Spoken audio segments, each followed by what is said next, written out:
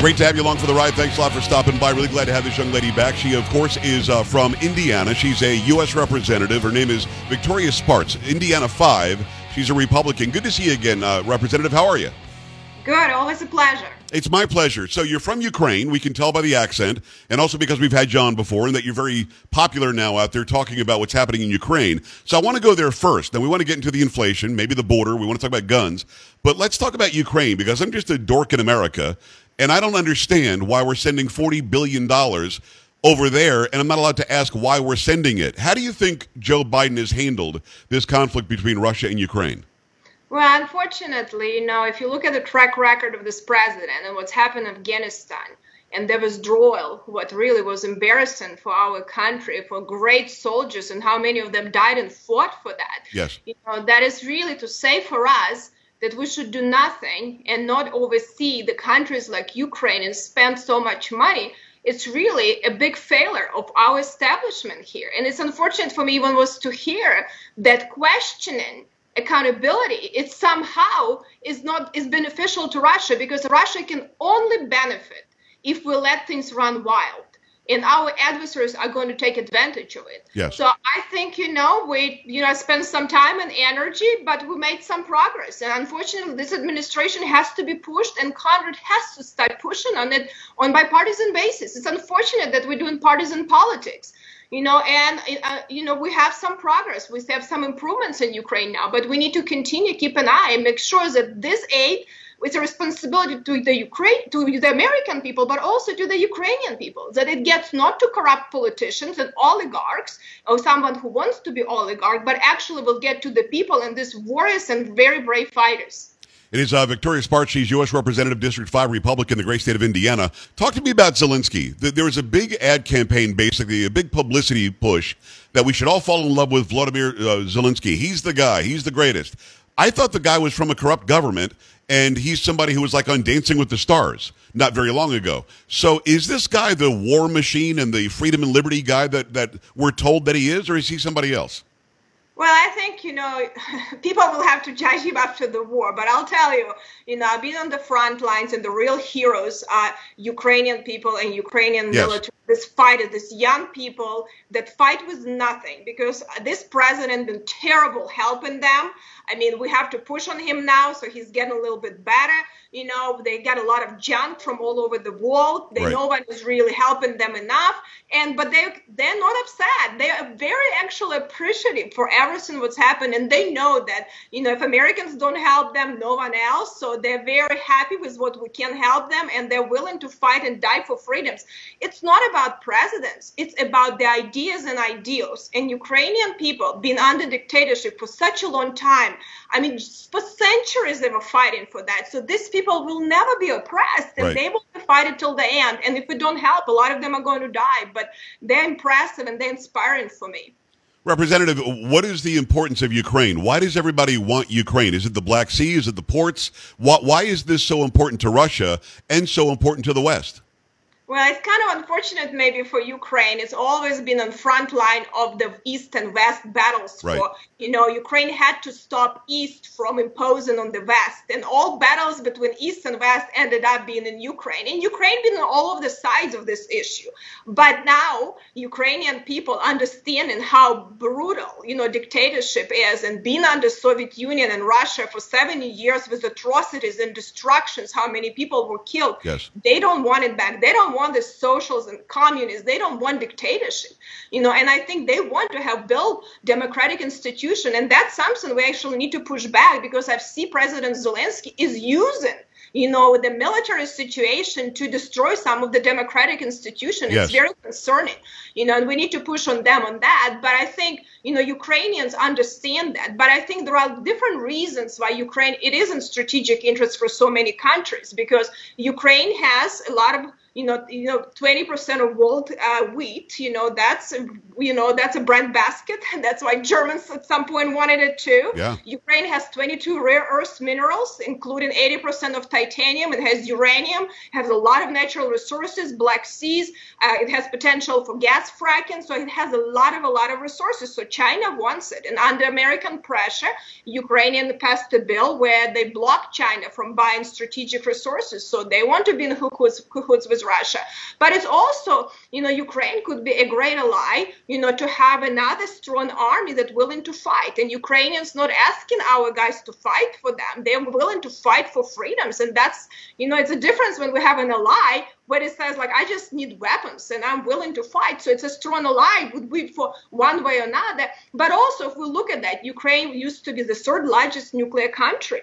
And if we're going to talk about that, we actually was one of the countries that, were part of the agreement where Ukraine gave up its nuclear weapons. Right. And everyone gives assurances that no one is going to attack. And now when we talk about Iran and other situation, and we don't want to have nuclear proliferation, every other country is going to look and say, well, if Ukraine would have had nukes, probably Russia wouldn't have attacked. So I think it sets bad precedent if we don't follow international order, international laws, and it's really big, smash into, really to the international order. And UN, to tell you the truth, UN should be defunded or reorganized, but that organization, shouldn't exist how it exists now. It's worthless and waste of taxpayers' money. I could not agree with you more about the UN. A couple of things you said about Ukraine that I want to bring up. I agree with you about Zelensky. He shut down, I think, 11 different media outlets. That's not democracy. Don't shut down media outlets.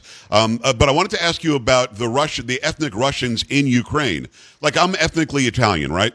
But if Italy were to attack us, I would be on America's side, okay? It's pretty simple. So I would think even if you're Russian ethnically in Ukraine, you still love your country, Ukraine, because we're trying to be told by Russia that the Russians in Ukraine want that part to go back to Russia. What do you know about that section of Ukraine that is dominated by ethnic Russians? Well, it's kind of interesting because, it's a total propaganda because it's not about Russia. It's about democratic society or dictatorship. And a lot of people, ethnic Russians who actually live in Ukraine, they don't want to go back to dictatorship. The city of Chernihiv, where I actually spent most of my life in Ukraine, about 20 or 25% people actually from former Soviet Union military people that they used to come to retire. So they're actually Russians. They were born in Russia.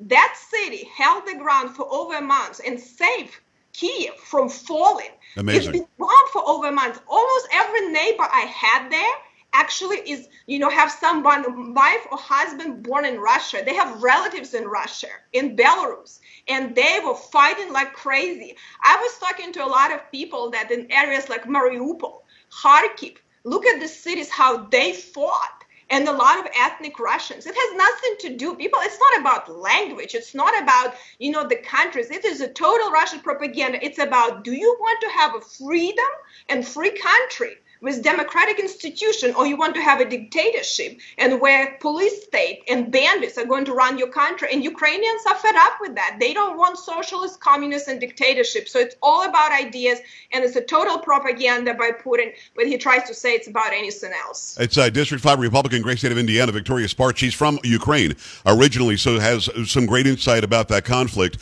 One last thing on Ukraine. Donald Trump sent military weaponry to Ukraine. When Joe Biden came in, he stopped that. Now he's sending billions of dollars like as an afterthought, but he stopped that to begin with. When Biden was the guy for Ukraine for Obama, Biden was dealing with some really sketchy people. There were people that were in charge that were all very corrupt. In fact, he bragged about bribing them with $1 billion, about firing one of the prosecutors.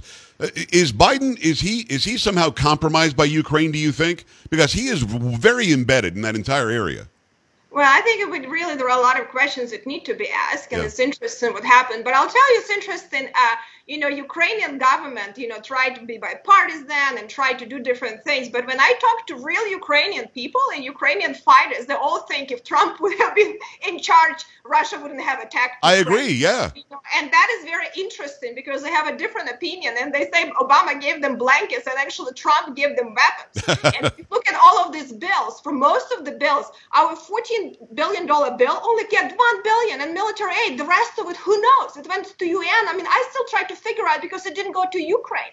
The same from $40 billion bill. And most of this money don't go to actually help the fighters that fight in this very brutal fight against a very brutal army. Yes. So I think it actually needs to be questioned. So I'm telling you that, except maybe some people in the establishment of Ukraine sitting in Kiev and drinking, wine and champagne, right. But, there is not much love because ultimately this administration wasn't really very helpful, to provide aid. We put a little pressure, they're a little bit better, and then again, they're not doing anything. So we need to continue pressure, and I hope they understand that these people are fighting for all of us, and we have to be, support them on a bipartisan basis and do a better job. And I've been pushing on them. We now at least got an embassy and great ambassador. It really helps, So now I'm pushing on State Department to have more presence of Americans there in the embassy so can have that oversight efficiency and can really manage that government. It's very important. So I'm glad to see that we have finally a good ambassador,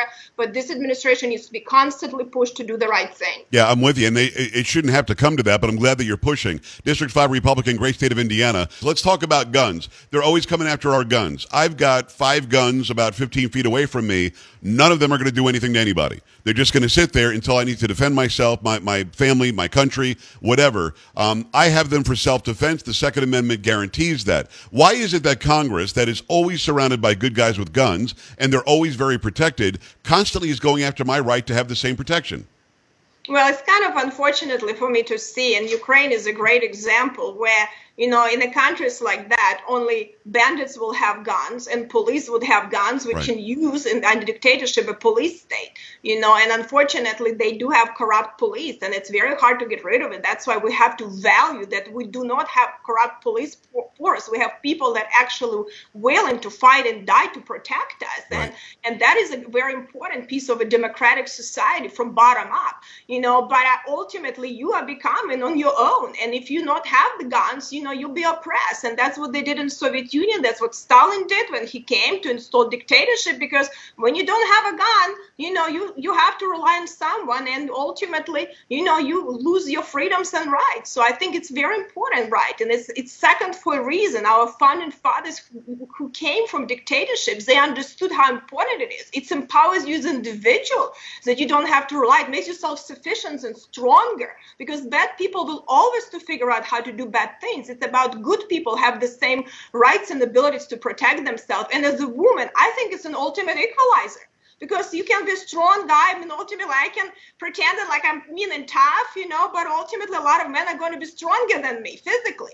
But, if I'm good with my gun and I'm faster than them, we're ultimately equal. And I think for women and females, I truly believe it's extremely important, right? And by the way, if the bad guy knows that you have a gun or thinks that you might have a gun, he's not going to even try it because he doesn't want to die that day. It's a very, very good point. And another good point was Stalin. The first thing these people do, these dictators, these horrible, fascists do, is say, give us your guns back. It's too dangerous out there. Now you have total control. Castro did it. The Kim family did it in North Korea. They're doing it now in Russia in some parts. In China they're doing it. In Venezuela they're doing it. Why don't we learn from history, Victoria? Why do you think that we never learn? It's very strange to me, and we even talk about, like World War II and how we didn't learn Chamberlain versus Churchill, right? What happened in Russia. But we don't have to go very far. We just had a situation in Afghanistan where we completely mismanaged the situation because we didn't manage corrupt government, we didn't have proper oversight, we didn't tell them what to do. That just happened. And we go into Ukraine and doing the same thing. And I'm thinking, what does it take for our government to start learning some lessons? It's not even that long. So I think it's a responsibility of this branch of Congress to do the job. And I think, unfortunately, our branch is so broken right now. It's doing theater and politics and forgot that they're serving the people and the country and the values of this country. There is no real governance, no real governing in our country. And I think Congress needs to really get the act together for our people, because we'll have a very tough times if Congress doesn't start doing its job. Well, hopefully the conservatives will join you and you'll get the House and the Senate back and maybe stop this ridiculous agenda. It is U.S. Representative Victoria Spartz. She is District 5 Republican, great state of Indiana. Maybe a quick comment on this. We know that the inflation level is still 8.5%. It went up a tick in August, even though everybody expected it to go down. Well, for the administration did. The stock market plunged. I saw just today 15-cent higher gasoline by the gallon. I don't know if that's a reaction from that as well. Well, all that's going on, Representative. You've got Joe Biden and Nancy Pelosi having a party in the Rose Garden celebrating the Inflation Reduction Act that didn't work. Help me understand what's going on in Washington. I don't get it. Well, I mean, there is totally lack of common sense. And, as a CPA and someone who actually spent my time in finances, I'm now spend so much time dealing with in communist countries that I've kind of become probably a general. Right. Someday. But as a professional that used to get paid in the private world for doing finances, this is, for me, is like almost like idiotic to think that you're going to spend more, you're going to increase taxes, you're going to increase regulation and rules, and somehow it's going to stop inflation. I mean, this is really just, I don't know if these people think that Americans are so dumb, but I think Americans are not, and Americans start understanding that. But the biggest issues that we're not dealing is the driving inflation. And number one issue, it's really the driving inflation, wars and instability. It's really lack of energy policy and terrible, utopian, dumb, stupid energy policies that hurt people, and people are dying because of bad energy policy in Ukraine. People are dying in Africa. People are dying in poor countries because of that. It's going to be hunger caused by that, destabilization of world, wars. People are going to be cold in Europe, and people are going to have real struggles in our country with energy inflation, and poor people and middle class is going to hurt the most. Yes. So I think this is irresponsible to do that and not talk about fixing some of the things and energy policy. And another things, additional to that is spending everything else, it's also not dealing with supply chain risks and also what's happening with our dependency on China. Let's be realistic. We cannot depend on one country so much, it's period. But country like China, it's a really bad idea. And we had some bipartisan, bicameral legislation that I work based on, China Commission that was created under George Bush. It's bipartisan commission. It was put in the bill. I had all these leadership people from both chambers. And last second, President Biden pulled it out from the bills. That is very unfortunate that they do a lot of talk, but they're not dealing with China. It's all talk, no action. The same happened with Russia and with a lot of very aggressive countries. And this is very dangerous to our country. I mean, everything they do, whether it's in wars, whether it's in our borders, whether it's economy, it hurts our country and hurts American people. And I think we have to deal with that. So hopefully when we're in charge, at least we can get some accountability from them and drag them to committee to really be responsible for what they're doing. Well, you guys would have the purse string, so you would be able to defund a lot of this stuff and stop Biden in his tracks. Thank you very much for exposing that. Representative, thank you so much for coming on. Thank you very much. And I truly believe in the greatest of American people, and we're going to hold our government accountable, no doubt. I appreciate that. Not the last time. Beautiful. All right, thank you so much. We're back after this. Stay right here. Joe Pags.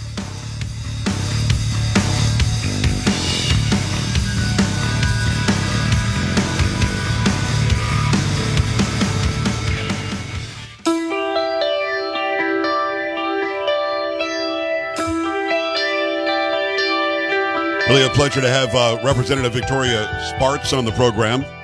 Great information from Ukraine. She's from Ukraine. We found out a lot there that we didn't know before. Another big hour coming your way next hour. Republican from the great state of Texas, District 28 nominee, Cassie Garcia will be on the program talking about why those on the border and those who are dealing with the border are now realizing that they're more conservative. Keep it here. This is the Joe Pags Show.